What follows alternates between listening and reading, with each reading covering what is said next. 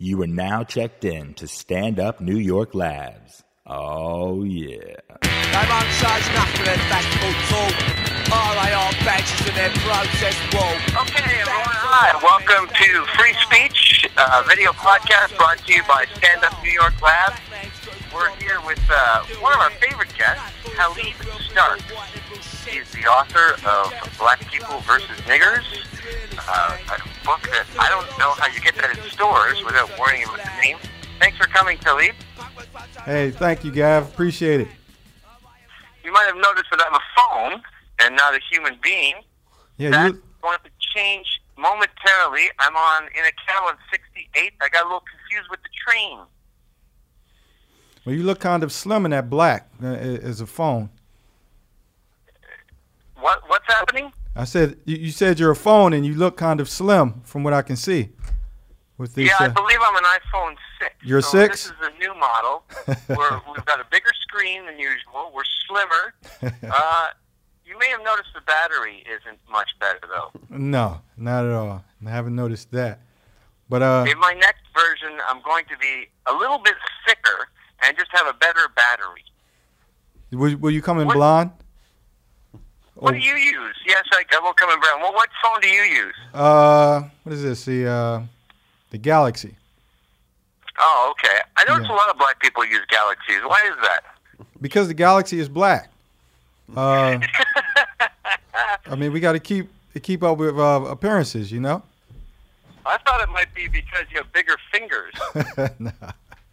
And those little tiny iPhone keys can be hard to manipulate.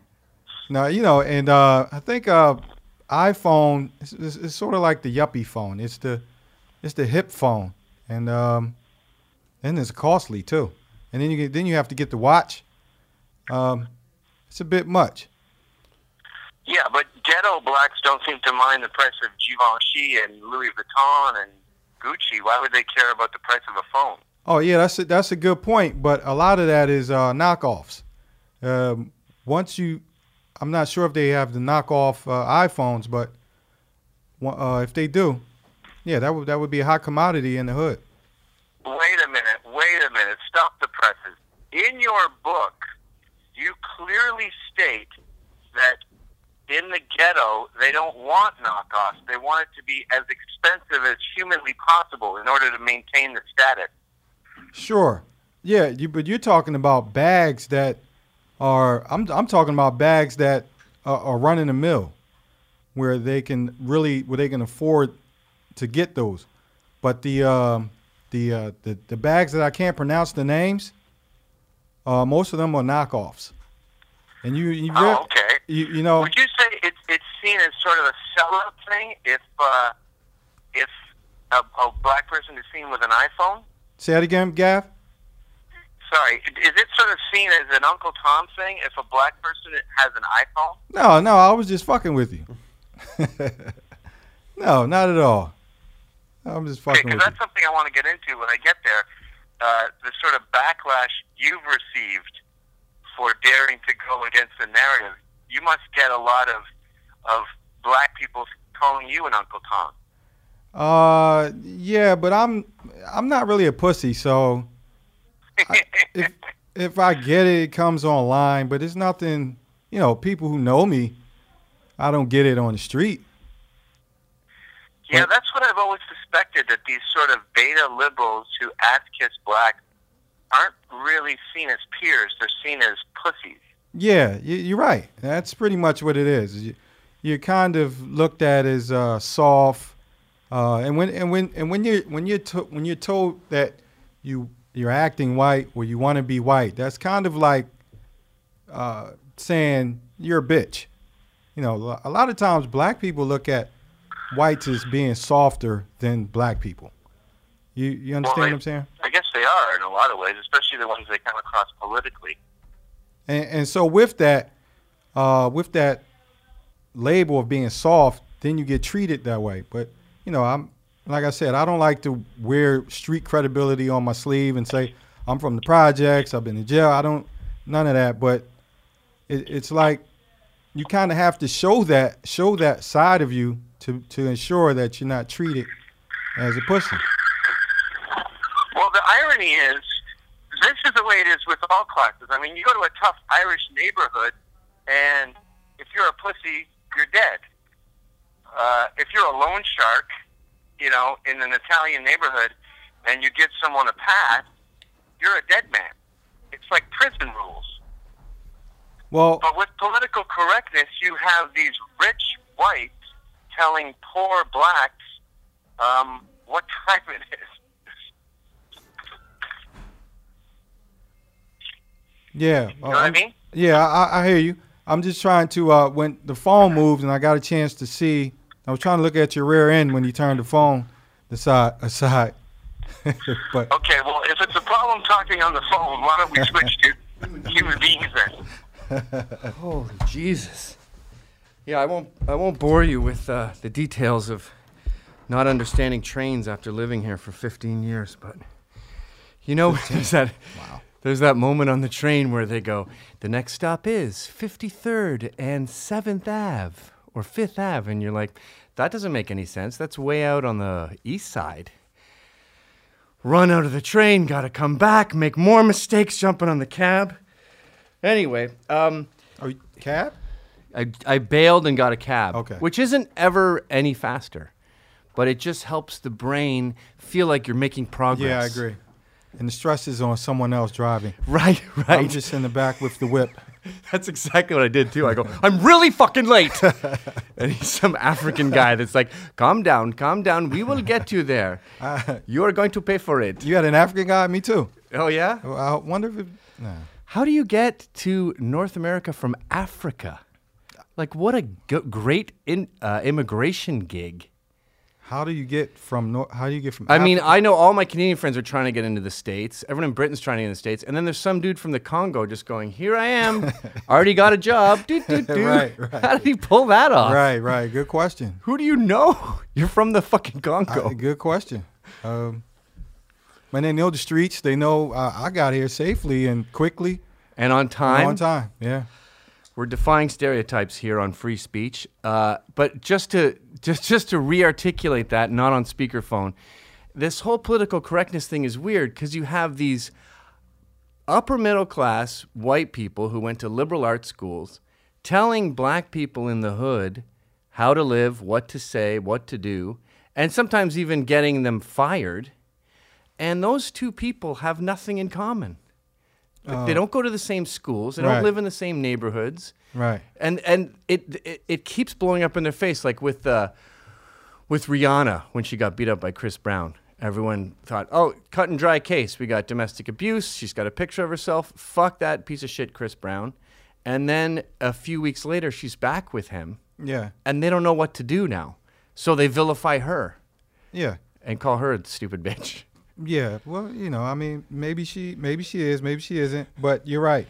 The connection, I think, is if we keep you guys, if we appear to have a connection, then you won't fuck with us. Yeah. Oh, yeah, You I know, never thought of that. It's that kind of relationship from what I see. So political correctness is based on fear of blacks. It's fear, absolutely. At the end of the day, it's fear. And I always say to the quote unquote hope and change whites that don't think that you won't become the meal. Right. You're out here protesting and showing arm in arm, but at the end of the day, you will be victimized, and they won't make a distinction between, well, he's a white liberal, so he's one of us. Right. He's one of the good whites. No, you will get victimized. Just as quickly as any other white person will. Well, we saw that in Ferguson. We saw one of the white protesters. He had a T-shirt he made. Some guy with a white beard. It said "cop killer" or something. Right. And then he started arguing with the blacks that were rioting, saying, "Stop this! This is too much!" And they kicked his ass with hammers. Yeah, perfect example. Yeah, I mean, perfect example. And that to me is what I said to you on the phone. Is pretty much. Blacks look at whites as being weaker genetically or physically. And you always have the loudmouth black person at any given place, time, will spaz out it could be an all-white environment, but the black person feels entitled, and it's simply because we feel like we're tougher than you guys. Yeah, well, maybe you are. I mean, if you look at sports, blacks seem to dominate, and that can't all be nurture. Oh, they don't dominate when it comes to ownership. No. So, sure, it's fun, on the field, and to me, that is part of the problem with I think in the black community is we think we are more of the population than what we are. Black people really don't know that we're 13% of the population because television does an excellent job of putting us everywhere. Right. You know, with the sports, with the movies. The neurosurgeon of the hospital. We're everywhere. The president. And I make a conscious effort to say, there's another one. Just because on the flip side, from the grievance industry, you hear they're always portraying the blacks as the criminal, as the thief, as the this, as the that, you know. But in reality, I have more cases where blacks aren't portrayed negatively. I mean, in fact, Danny Glover played the president before Barack Obama played the president. Yes. On TV. Well, I've never seen a hospital show without a heavy black staff, especially when you go high up to the administration. Can you take your headphones off? I'm worried that camera's not going to... Oh, okay. You're going to block your gorgeous face fro. there. You're going to block your fro. You're doing that thing that bald guys do where they try to synthesize hair. Right. They always do it with glasses. Have you noticed that? They always put their glasses right there. Yeah, it's interesting. I think one of the reasons, though, that TV shows do feature blacks so prominently is because they buy shit. And I talked to the head of True TV, and he goes, Lizard Lick Towing, he gets 5 million views. And they can't monetize it because it's all old white rednecks, and they don't buy shit. Anderson Cooper only gets 100,000 views, but that guy's making whatever $3 million a year because that demo, which is probably mostly female, buys shit. And I think blacks are the same way. Yeah, they are part of the economy. Oh yeah, we're definitely a consumer class, definitely without a doubt. And it shows in the neighborhoods where you don't see any black businesses, but you have the other businesses, the other minorities will come in and brave the element and open the store, provide service, deliver pizzas. Meanwhile, we're just buying and consuming. Right, yes. Well, isn't there some sort of disdain from blacks towards black entrepreneurs? Like if there was a cop told me this, that if there was a cell phone store in the hood and one was black owned and the other was anything else owned, they would go to the anything else owned one just out of some sort of weird jealousy or I don't know. Well, it's the crabs in the barrel mentality. Yes. And I know it's cliche, heard the term 1,000 times, but it's true. Yeah. It's basically, how did you get that and I did it? And then on top of that, the black person is always expected to do for blacks after he reaches a certain level. If you open a store, now you're expected to give stuff to blacks. Person comes in and I don't have it. Right. I'm $5 short. Can I? And if you say no, it's like, oh wow, you're going to do me like that, brother?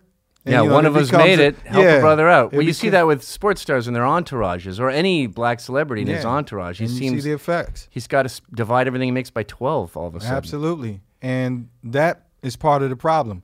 Every black person, they expect the black person to always come back, and it's kind of is bothersome because you don't get a chance to be an individual because you're expected. Even if you leave I always say the hood is not a place to personify. It's a place to escape. Yeah. But yeah, it means poverty. It absolutely means poverty, and people expect you to come back and like Robin Hood and sprinkle whatever you have divide whatever you have to the masses until it's all gone. And now that's keeping it real. And you're one of them again. You know, that the same thing happens with Canadians. They have this whole don't make it. Moving to the States is the worst thing you can possibly do. All the celebrities who do that are vilified. But also in Britain, you've got, I'm working class. I've got my fucking soccer team, Man U. My dad had Man U. His dad was in the fucking Man U. Why would you want to be middle class? So even... Right. If you start making money, even before you have time to divvy it out, you're already going against your people, your culture, and they mock, British working class guys mock anyone who wants to be middle class, and that's just wanting to make money. American rednecks don't really have that, which is maybe why they vote Republican. They seem to think we're going to make it one day. Actually, don't blacks have that too? They're always, all rappers are talking about making money. Sure, and that's what. And that's what makes me scratch my head, because that ultimately rappers are entrepreneurs. Yeah, that's And what Sonny Johnson's always going on about. Yeah, and most kids want to be rappers and athletes, but maybe I'm going off topic here, but I think that is the curse, is that most kids look up to rappers and athletes, and that's all they want to be. And most kids fail at being that. Yeah, they're both really hard. Yeah, it takes a lot of luck. It takes a lot of luck and skill, and maybe knowing the right people. Yep. But most people fail at that, and then you end up back in the hood, and you try to live the life that the lyrics you write. This is like life imitating art. And people try to personify that, especially the younger black kids, the younger teenagers, and this cycle continues over and over. No one really aspires to be Jerry Jones of the Dallas Cowboys, right? Or as a matter of fact, no one aspires to be Michael Jordan, owner of the Bobcats. They aspire to be Michael Jordan, the athlete. Yes, the greatest athlete in the world. Yes, they would like to be. No one thinks of Michael Jordan as I want to be Michael Jordan, CEO. No one. Because that's not where the glory is, or the pussy. Actually, they both have probably equal amounts of pussy. I would say I would agree with that. If you have money and power, you could look like Bill Gates. I mean, you could be a hideous little worm, and you're going to get pussy. But I think being handsome is really for broke guys. If you broke, that's where it comes in. Handsome is for losers. Have you noticed, by the way, that young handsome men of all races are himbos now? They're dumb. Have I noticed? Yeah. I never really. No, I haven't. If you meet a young hunk, you'll notice he's a fucking moron. And back in the 60s and 70s and even 80s, incredibly handsome men would be movers and shakers. They'd own a company. They'd be the head sales guy. They'd be the face of Ford. Right. And then male modeling hit, and now we have male himbos who are the stupidest fucking losers in the world. How did you get himbo? What is bimbo? That? Oh, bimbo. Wow, okay. It's a new phenomenon I've noticed. A himbo. Before we go off on too many tangents, first of all, is it possible to get some Wawa, as my son calls it? And secondly, I feel like we've jumped too quickly into this conversation, possibly because I'm so late. Let's get to know Taleeb Starkes a little bit first. Alrighty. Why don't you tell us where you're from, how you grew up, and then tell us about The Uncivil War, your book. Got it. Well, I'm from Philadelphia, Pennsylvania, which is Philadelphia.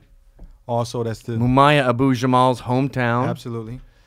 Mumia, Rocky, the symbolic Rocky. Right. Can I just say? Yep. When Rocky fought Apollo Creed, that was a great moment for Philadelphia. Was it? Yeah. Did Rocky lose? He got his ass beat, but I wanted Rocky to. Most of us cheer for Rocky, even though Apollo Creed was black, and usually you go with the guy you look like. Yeah. Well, in a way, Rocky was blacker than Apollo Creed. Rocky was the man. Yeah. But yeah, I'm from Philadelphia, and I work with juvenile delinquents, juvenile dependents in the city. Been doing that for almost 2 decades now.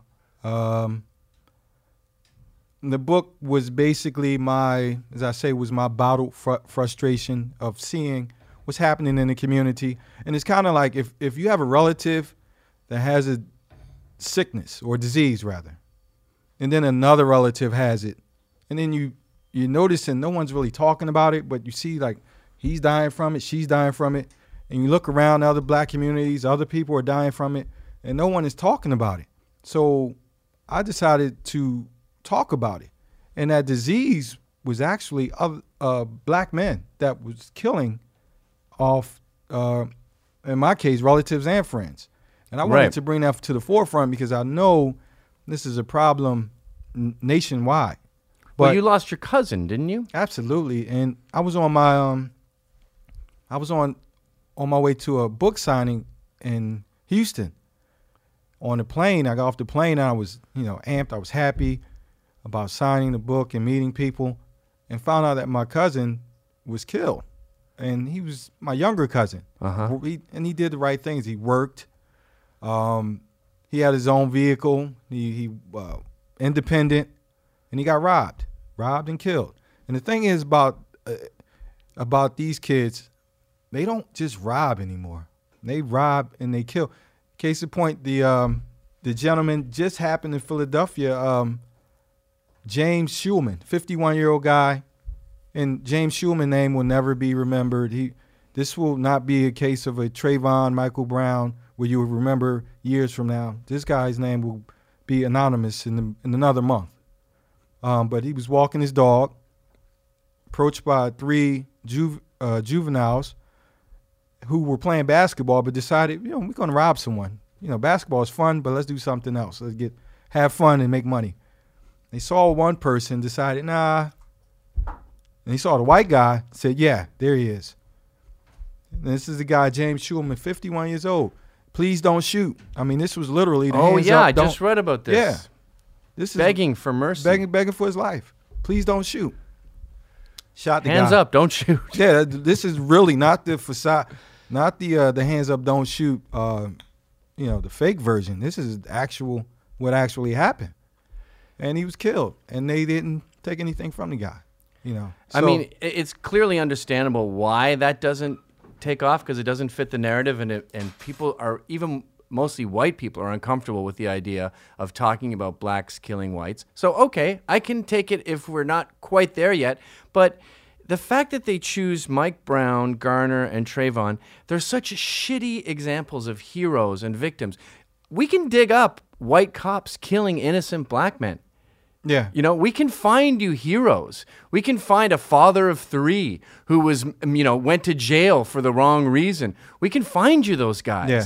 But I don't understand why we choose such crappy heroes. Whitney Houston, the worst mother alive, who fucking dies high out of her mind in a bathtub, and the flag goes down at half-mast. Why are we choosing that black hero? There's millions of other black heroes. I don't understand why they're so fucking...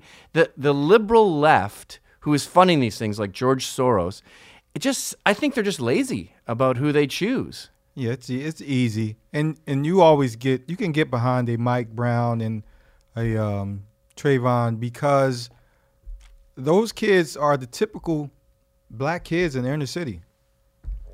They are. Regardless, if you saw Mike Brown, and I don't like talking. I've talked about this so much that. Yeah. But you actually seen the guy on video committing a crime, strong arm robbery. Right.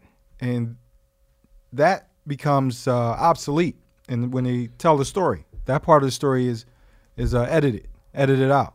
Right. And that happens. At the end of the day, he was a black kid. He was a white guy. That's where the problem starts.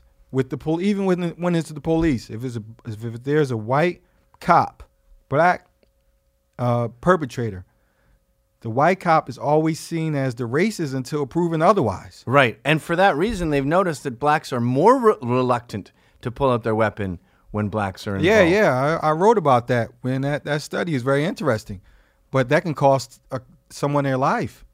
That split second of being hesitant, but people are thinking, do I want the shit that comes with shooting this guy? And may end up being shot himself while he contemplates, is it worth it? Right, contemplates the stigma. You die of contemplation. Yeah, right.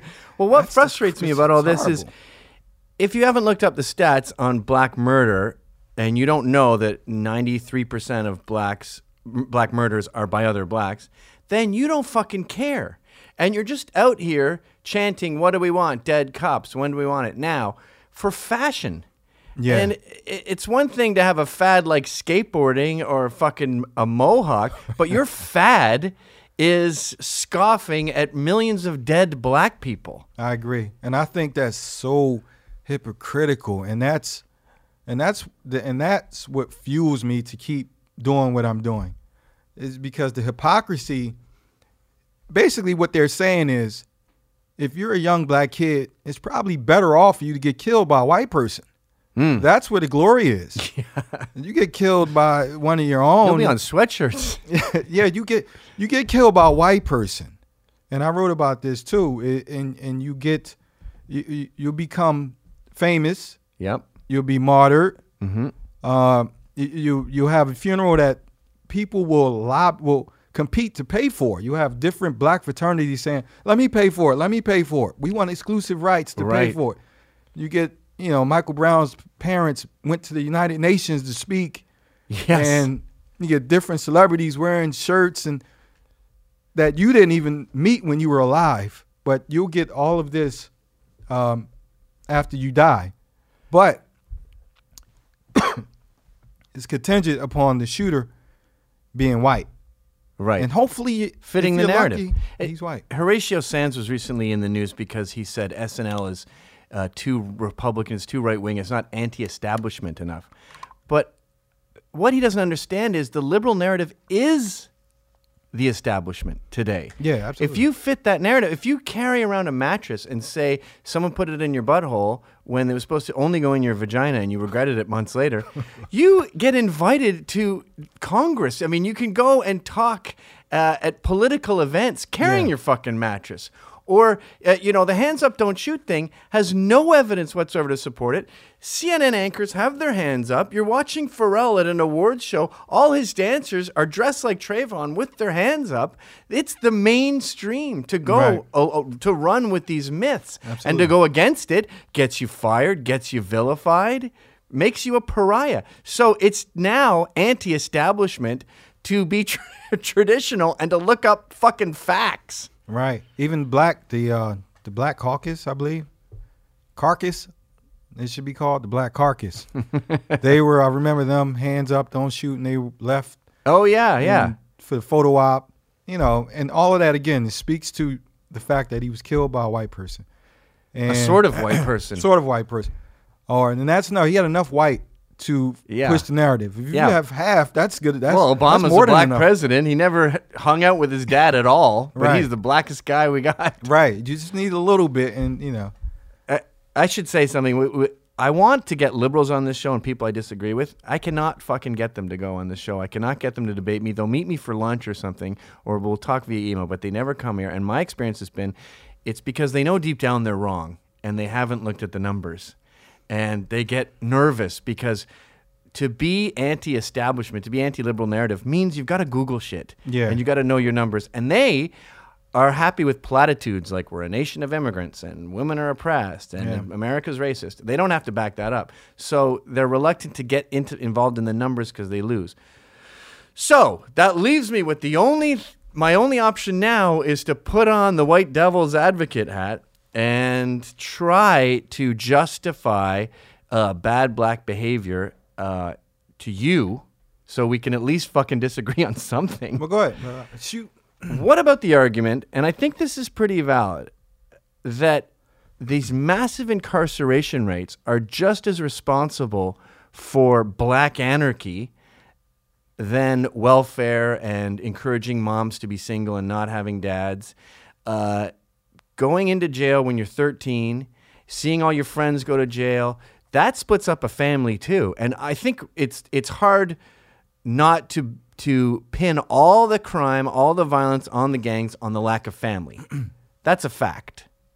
So the question is, well, what split the family? Now the right says welfare and the left says jail. Let's get into jail. I don't mean you and I should go to jail, but do you think that you can put some blame on the incarceration rates? Well, I know that with the drug laws and the mandatory minimums, what the impact the mandatory minimums have had on the black community. With that said, if you know the game is rigged, why play the game? And with a lot of the kids growing up, going to jail is a rite of passage. It's a mentality where you and I, you're looking at it from an overview, and you're looking and dissecting, and you're trying to find correlation, causation. It's not that deep in the black community. It's a rite of passage. You have children, you have sons whose uncles are there, fathers are there. It's a retreat almost. It becomes the hangout. Doesn't Buck Wild say that? I go to jail when I get fat. Yes. That's what I'm saying. It's glamorized, and that's on us. Sure, you can, and I say in the book, I'm not mad at the prison industry for saying, we actually have a lot of stock we haven't tapped into, and this is willing stock. These a lot of, and it frustrates me because these kids are willing to go to jail. Oh, that's fascinating. So you're saying that because the narrative is that the prison system trumps up charges to pull in blacks, and you're saying the prison system is saying, no, we basically just take volunteers at this point. Absolutely. That's my point. Listen, when I was locked up, and I went to jail briefly, is this going to be edited out? It's not going to be edited out, but now I'm scared. No. Did you go to jail for murdering a podcast host? No. It's something I got into a beef with some Canadian guys. I was born in England. We lived in Canada for a brief time, from 75 to 99. No, nah. It wasn't. It wasn't. I don't want to appear to sound like I'm Tupac and went in there and wrote albums, and it's okay. I don't consider it cool to go to jail. It was not. It was not cool at all. Can we hear the charge? And it was. Could we have a drug related? Drug related. Yeah, drug related. And there was no one in jail talking about, when I get out, man, I'm going to turn my life around. No one. Everyone you meet in jail or prison, let me be specific, prison, is just trying to figure out how to hone the craft. Right. So what I did wrong was I went left when I should have went right. So next time, I'm going right. Or I shouldn't have called that guy knowing that he was talking with the police. So next time, what I'm going to do, I'm going to have somebody else call. It becomes chess. You figure out what to do next time so you don't get caught. Whoa. I haven't, and this is my anecdotal story. Of course, yeah. Living in the environment, most of the people who talk reformation are the guys that are doing life. So it's nothing else. Tookie Williams, who was the credited for starting the Bloods gang, I believe, was on death row. And while on death row, he wrote children's books, and he became this father figure for the young gangsters that leave their life alone. And he's on death row. I can guarantee the guy that's doing 2 years, he has a different plan. His plan is to get back out and see what he can do to make sure he doesn't go back in. So the left says there's 2 kids smoking pot in college. One's black, one's white. The black guy gets thrown in jail, prison. He's in there for 2 years, right? And it's like crime school. Whereas the white guy who was doing the same crime goes out and becomes a CEO of GE. Excuse me. But you're saying, no, that's just a made-up liberal view of the world. What's really happening is the black guys in jail see it more as a video game, and they're just like, oh, fuck, I got caught. Okay, I got to change That's my point. And the same thing goes with rap music. When you say white, black, whites are the biggest consumers of rap music. Mm-hmm. However, their neighborhoods don't reflect rap music the way black neighborhoods do, because the black listener, hip-hop is like a surrogate parent for most of the black kids. So they personify hip-hop, whereas the white guys may try it on and take it off. Right. I like this song, but okay, now it's time to go to work. Yeah, well, you even hear that with rich girls, who are working in the fashion industry. They'll be like, if Sergio doesn't show up with my dress at 4, I'm just going to bust a cap in his fucking ass. I'm serious, homies. It's become part of the fun vernacular. Where do you get all these impressions, man? Killing me. That's my wife. She used to work in fashion. I'd hear them all talking about busting caps Wow. at the fashion PR firms. At The fashion richer they PR are, firm. the more they love. The more the more gangster. Biggie Smalls lyrics they know verbatim. It's disturbing. But you, like I said, it's you're in and you're out. Right. You know, it's not what you aspire to be or prove to be, and that's the difference. That's the same way with jail. When I went, and I said once I get out, I went to school. I enrolled myself into college. I didn't finish, by the way. Because you wanted to keep it real. Yeah, I couldn't finish. You know, I made a mistake. I became a father at an early age, and set myself back by becoming a father. I became a father at 20 years old. But what's interesting now that I look back, and I mentioned this in the book, I think, I probably was the oldest father. Really? You know, at Yeah. 20. Well, You I've know. noticed that with black grandmas. Yeah, They're all like, my age. Yeah, they're hip, and they're not the grandmoms. I'm like, my grandmother was like Aunt Jemima. She was old. She knew had how to white cook. hair. Yeah, she was, she was like the grandmama down south. Now these new grandmothers they're on Facebook, Twitter and Instagram. Yeah, It's because they're different type- 40. Yeah, it's a different type of grandmother out here. And the mothers are basically growing up with the kids in the household. So because they have the children at a young age, it's just, it's bad out. So it's bad in the argument is with the two kids smoking pot is you're saying that it's not a black kid and a white kid smoking pot and the black kid getting worse, and it's the black kid's doing worse than smoking pot. He's going out there and selling crack and gang banging. Is that what's going on here? Usually, and that's where the culture takes over. Now, I've known a lot of white kids who've done dirt, young and when we were younger. I know what and doing that's- dirt is, but for the folks at home, could you elaborate? I mean, well, people are actually watching this. It's probably but, about 70. Okay, cool. Doing dirt, what I'm saying is committing crimes. Ah, okay. Obviously, duh. And most of them that I've seen later in life are some type work. They have jobs. Interesting. And that's not to say all of the black friends or black people I've known work. I mean, are criminals who were criminals are still criminals. But that's largely what it is. Well, you know what's funny about what you just said? So many times when you notice a pattern, whether it's Irish being bad drunks, you have to say, this doesn't apply to everyone. Now, the fact that we have to fucking say that. I hear you. I Like agree. women are bad drivers, I've noticed. And they go, oh, really? Then what about Kitty O'Neill, who drove the fastest blue flame fucking hot rod down the Bonneville Flats in 1972? And you're like, I didn't say it's impossible. I noticed a pattern Yeah. based on million. You can't notice patterns anymore. Yeah. So on this show, we like to discuss patterns, but maybe we should have a disclaimer. Obviously, you can be fucking whatever you want to I agree. be, and there's no absolute rules here. Nothing we say is written in stone, for fuck's sakes. I hear you. And that sucks because you have to. Well, all black people aren't like that. Thanks. Congratulations. All 30 million black people aren't like that. Of course they're not. There's dudes who want to be disabled, so they tie ropes around their legs until their feet go blue and fall off. There's exceptions to everything. We're Exactly. 7 billion, okay? There's fucking babies that can swim and dance. We're not saying that you can't do what we have anything that doesn't adhere to the fucking pattern.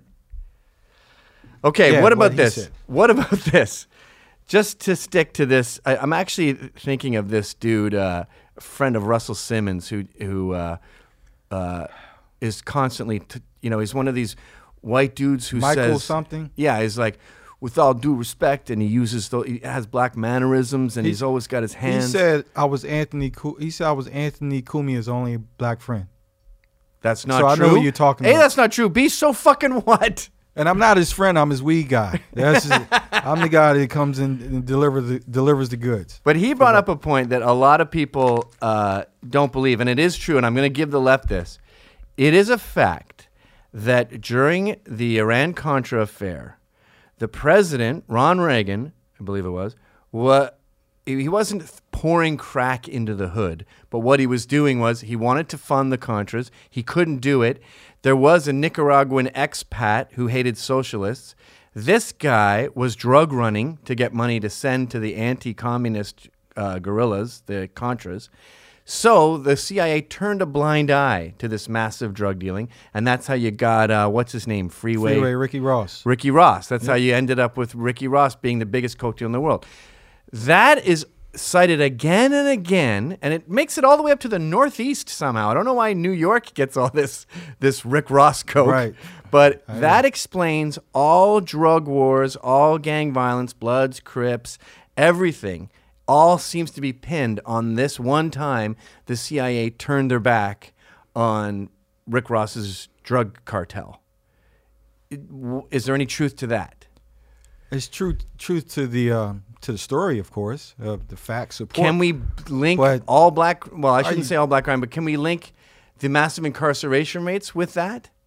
Well, that around it again goes back to the mandatory minimums, which also were related to. Crack was getting 20 times the sentence that cocaine was. What about that argument? That's true, but still, again, maybe it's because I'm a guy that's into personal responsibility. I don't know, but if you know the game is rigged, don't play the game. You have a lot of people growing up, and there were a lot of guys that got rich from crack in my neighborhood. Right, rich. Yeah, I never thought of that. There's the guys who did really well. And that was a good got time. Out. It was a good time for a lot of people. And they put a down payment on a house, got a nice car, learned to trade, and now they're doing great. Invested in their RSPs or whatever. They're hedge fund managers are taking pictures with them. Opened a car wash. They're doing great. It was a good time for a lot of guys. A lot of rappers at that time were funded by drug activity. Well, Jay-Z in 99 Problems, he talks about fucking cops pulling him over for no reason, and it's like half your song is about what a great crack dealer you were. So, they kind of almost got the right guy. Absolutely, they should. That's not profiling. That's not racial profiling. That's criminal profiling. Yeah, they were late. Yeah, they should have. Yeah. So I don't buy into the notion that basically what happened during that era is responsible for what's occurring since. I mean, at some point, you have to, if you know that that's what happened, and most people know, they know all of the big guys, the Rick Rosses, the Big Meeches, the Nicky, what's his name from Harlem. Alpo. Jay-Z drops all of the names of all of the big guys who did really well during that time. Frank Lucas, who had a movie, Denzel Washington. All right, American Gangster. American Gangster. They could name drop these guys because these are heroes to them. Right. So at some point, you have a choice. Like I said before, you're going to know a Al Sharpton and you'll know a Jesse Jackson, but you don't know a Dr. Ben Carson. But we're in the age of information now.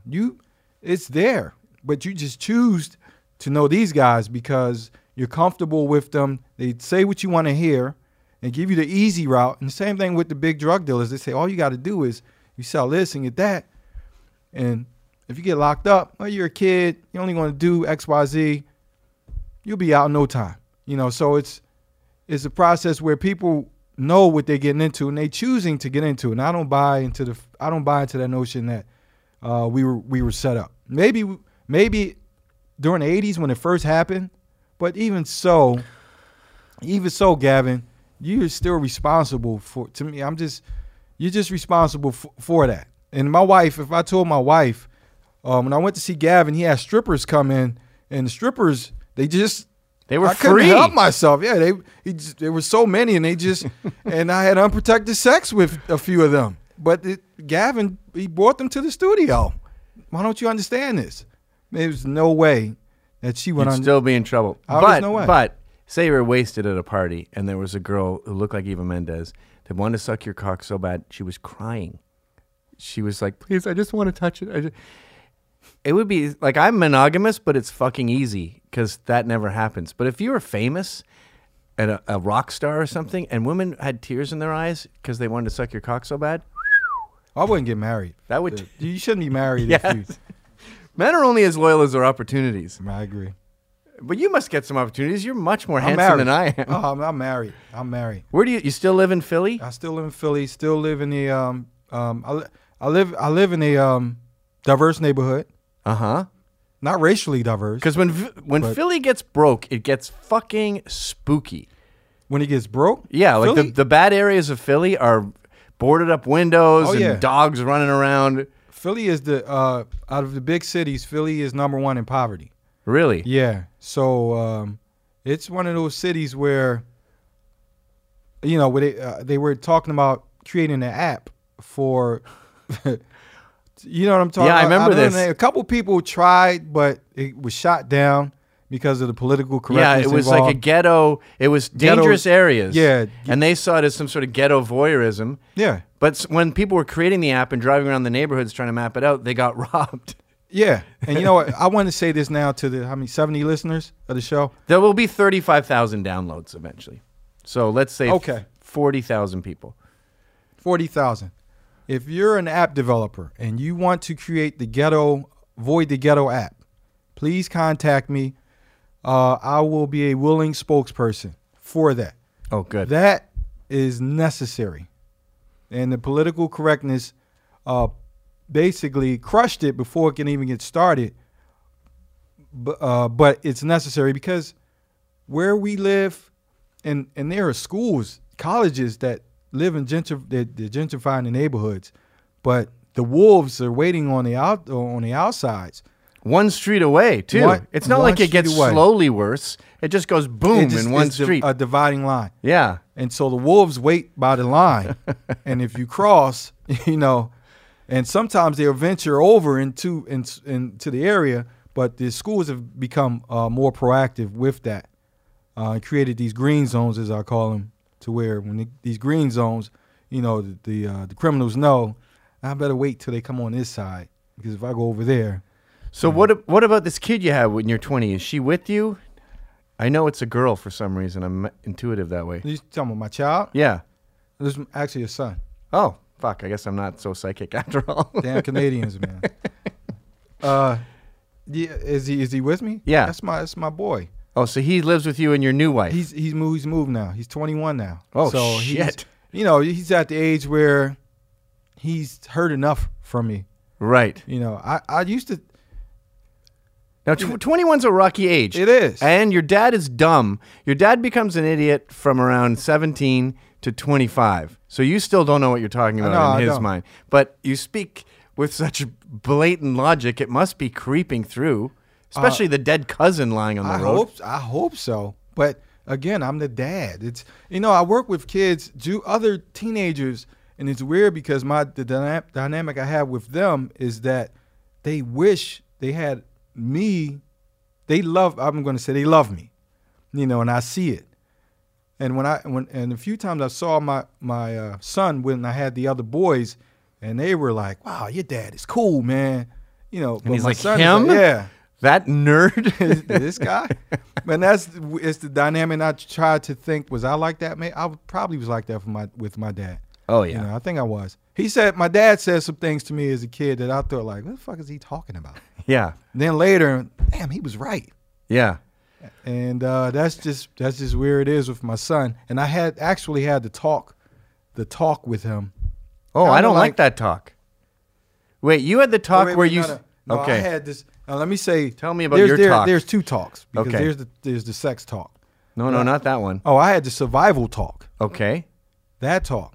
So you didn't have that talk where you said, cops are going to kill you. America's racist. You're going to have to work twice as hard as a white guy.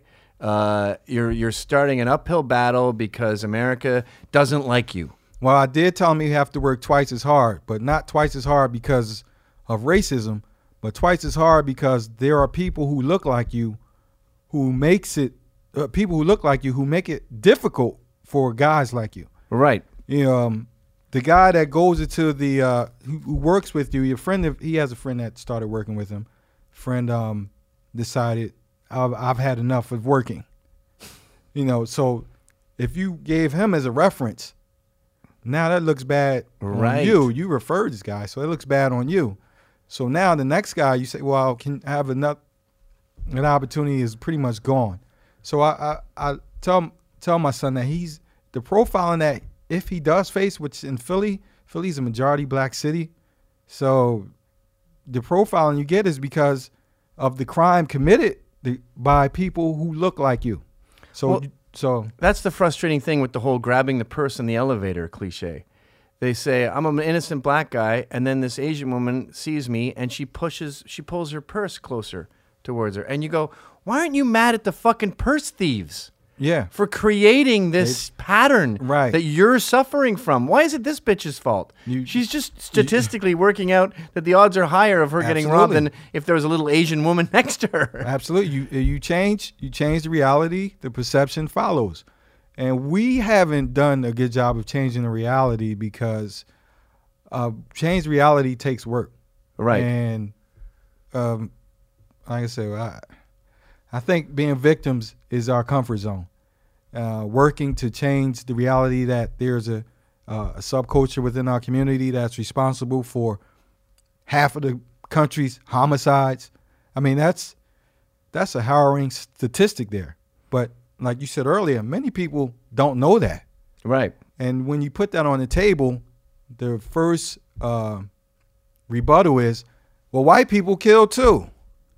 And it's anything black people Break do. down the math. You have any pathology you talk about blacks, whites are always the counter arguments are, well, whites do it too. Well, serial killers are white. Yeah, I know. That's why when there's a serial killing that they racially profile white perpetrators. Sure. 'Cause the odds are it's a white dude. Sure.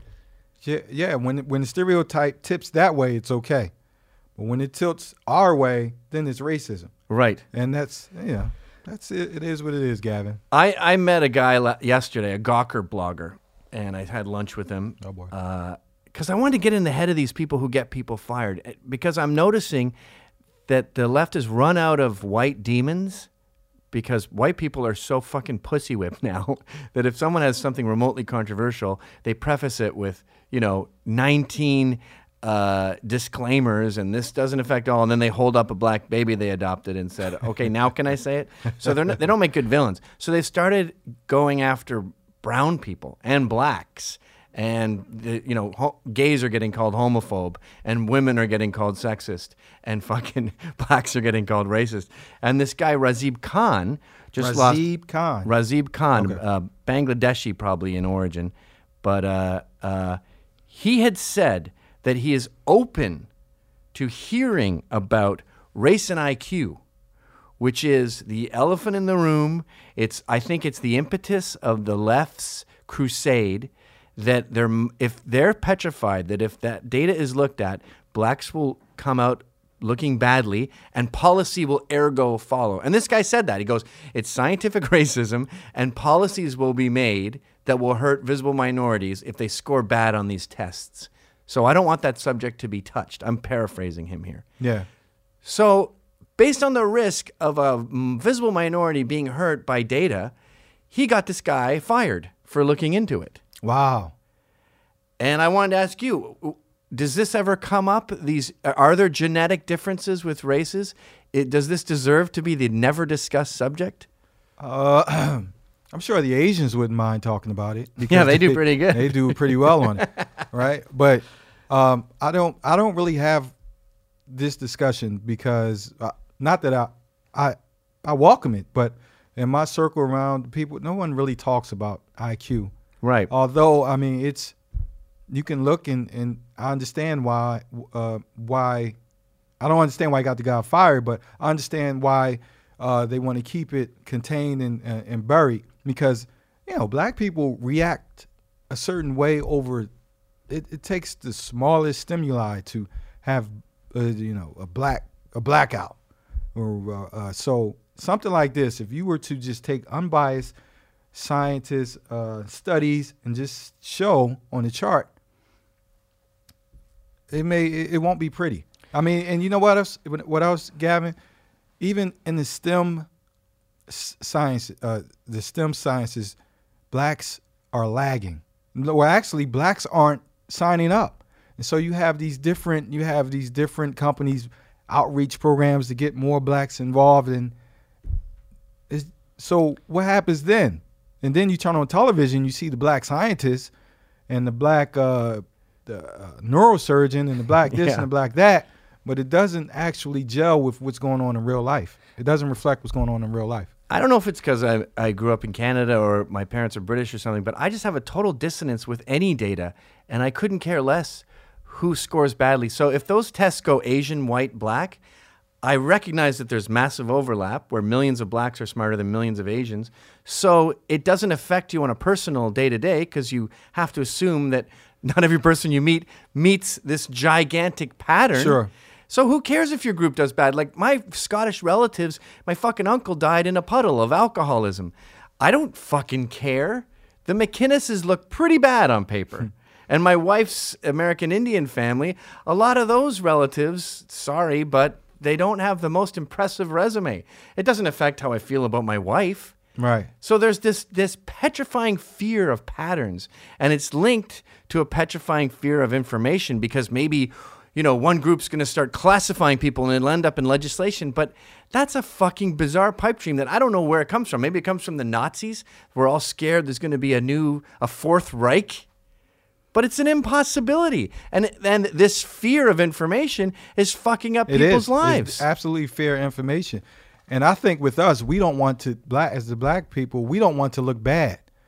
We'll do anything not to look bad. That's why we harbor the criminal element, because we don't want to look bad to outsiders. You see the exact same thing with Islam. You have absolutely moderate Muslims turning their back on extremism because they feel like it mars our group rather than distancing themselves. Right. And that's what I love about your book. It says, I'm sick of taking in the bad guys. Like you said in your book that one of the solutions is to not try to bring them in and help them, to cut them loose. Yeah, cut them loose. Yeah, let them fend for themselves.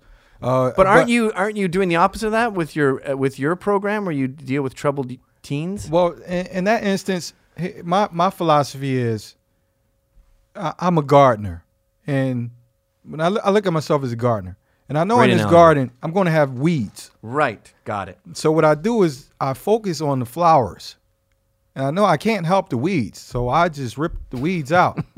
But the flowers, I feel like I may be able to prevent them from dying, from help them maximize their potential. Right. It's going to, and like I said. If I know I can't help you, I won't waste time trying to help you. Right. You have to evolve to a point where you're approachable. But at this time, maybe the best thing that could happen for you is jail, because that's where a lot of people aspire to be. So if you come to my program and you want to be a thug, you want to live the life of what you see on TV, the rappers, the quick money, hoes, and all of that. And I'm trying to show you that that's a dead-end path. That's an illusion. Just like I had to go through it. And that's all I can do. Can you give me a specific example without naming names of a weed that you just pulled out and said, you're not coming to this class anymore? Well, it's not a class. It's more or less it's a residential setting. Okay. Group They home live setting. there? Yeah. And you come in the mornings and who cooks the meals? Basically, they do. Oh, cool. Well, we do. I'm no cook. Right. And my wife can attest to that, and that's a problem that I have to fix. She's going to divorce me. That's another story. But we try to teach life skills, self-sufficiency. So you can go in and staff. If you're the type of staff that can cook, you go cook. But I'm the guy that you cook, we eat, especially if we're buying the food. So you cook, we eat. So this hurts my libertarian ethos a little bit because you're paid by the government, are you? Is this the government doing a good job? Am I gonna have a fucking heart attack? I would like to say, I would say yes. We're ultimately paid by Department of Public Welfare. Oh my God, ultimately. welfare works? I'm getting dizzy. I'm blacking out. But here's the thing. Here's what makes the job difficult is the bureaucracy involved. That is also a handicap. because you kind of can't talk to the kids and using real language. You have to speak in the other term. You must have to say nigger 300 times a day. If I could, if they do, But I'm gonna give you an example. If a kid is running down the hall, I'm technically not allowed to say stop running. What? I'm supposed to say slow down. What? Stop. Because stop has a negative influence. Oh, my God. And you don't want But if there's one group that needs tough love swearing, a cuff upside the head, thank you. It's this group. Absolutely. And that's their environment out there. Like there was a woman who was on the news recently because she wrote a humiliating diatribe on her daughter's T-shirt. Says, I got to focus on my marks. Don't talk to me.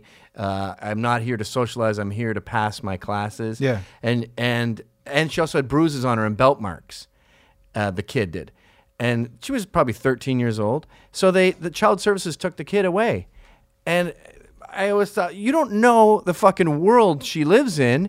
A few bruises and a belt was commonplace one generation ago.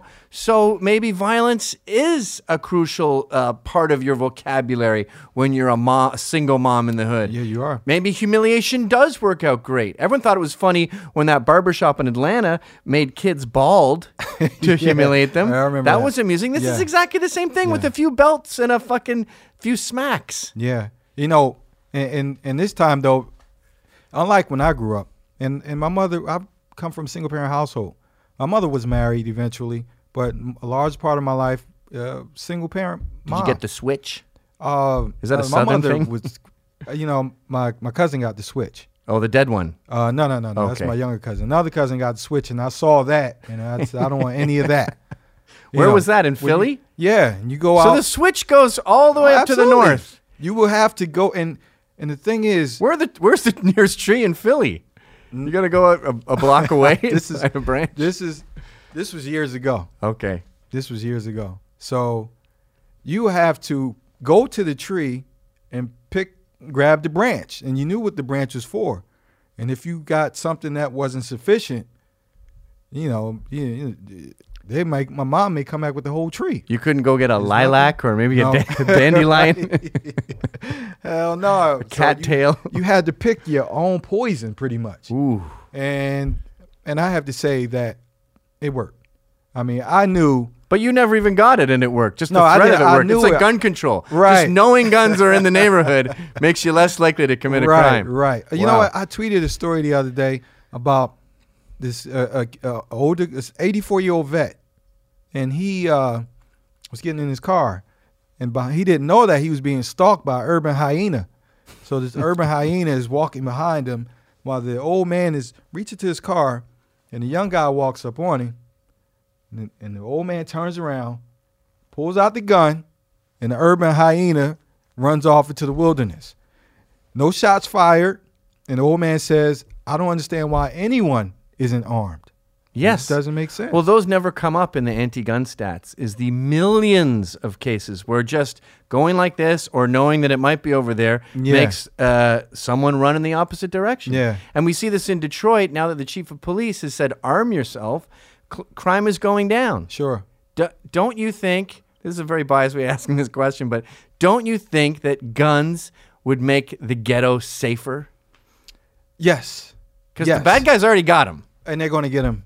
Anyway, whether they're legal or illegal, they're going to get them. So you punish law-abiding citizens, like in Philadelphia, where they make it really difficult to get a gun, but to protect yourself. Right. And I feel like you're doing a disservice to the population when all of the criminals there, it's the Wild Wild West, and you talk about gun violence, and these are the asinine arguments, which I think need to be fought against. And there's not enough people where I'm from that fight against this gun violence talk. They never blame people. And that's what's just foolish. They never say, I think the guns only work because the people who are using the guns. So It's really people. Well, violence. they'll have a picture of a Madison dad showing his son how to shoot a rifle, the son that he lives with, and then that kid died a few years later, and that's the front page of the New York Times. But the vast majority of child gun accidents are really teen gangbangers, and then below that is some single mom who has some fucking gangster boyfriend over who doesn't even realize that his gun is sitting there where a kid can have it. Yeah, I mean, listen, Gavin, at the end of the day, shit happens, but that is no excuse to punish all of us. Well, those are illegal guns that do the killing. Right, exactly. And there's a murder a day in fucking New York with these illegal guns. I could get one today for $500, but to get a concealed carry permit in Manhattan, you're looking at $5,000 and a year and a half, if you can pull that off. If you have the time, you can pull it off, right? If you can get the lawyer, you go through all the interviews. It's a fucking nightmare here, and it's funny that they just had that fake commercial where the guy's showing people guns in New York, and he's got assault rifles and stuff. He's saying this killed a kid. It was a viral video that the gun lobby, anti-gun lobby, put out, and he's showing all these New Yorkers all these guns, and you're like, first of all, these are all white people. The problem with guns in New York is illegal guns in East New York. And the only way to help those guys like you who live with their families is to arm them. Old ladies in the hood need a gun. I agree. More than anyone. The gentleman I said earlier, James Stallman, walking his dog, unarmed. He walked his dog every night, same route. Had he been armed, I'm just saying, had he been armed. But who knows the type of hoops he would have had to jump through to get. Or had the kid known that it was possible he'd be armed. Exactly. Had he known, because again, before they robbed him, there was another person that they passed up, and they said, no, this guy, this is the one here. So that first person, I think, he had a pit bull, the first one, I think, and this guy was walking something smaller, more docile dog, and but to call it gun violence, I mean, it's just as asinine as calling it bullet violence. You might as well just call it bullet violence if you're going to call it gun violence. The common thread here is all these people reaching out to help, and I'm sure their heart is in the right place, but they end up making it worse. I'm going to help crime in the hood. I'm going to make it hard to get guns. You just made it worse. I'm going to quell scientific research that might hurt blacks' feelings. I'm going to get a brown guy fired. Every time they get in and meddle, they seem to make it worse. Now, your job is blowing a hole in my theory, which I'm not happy about.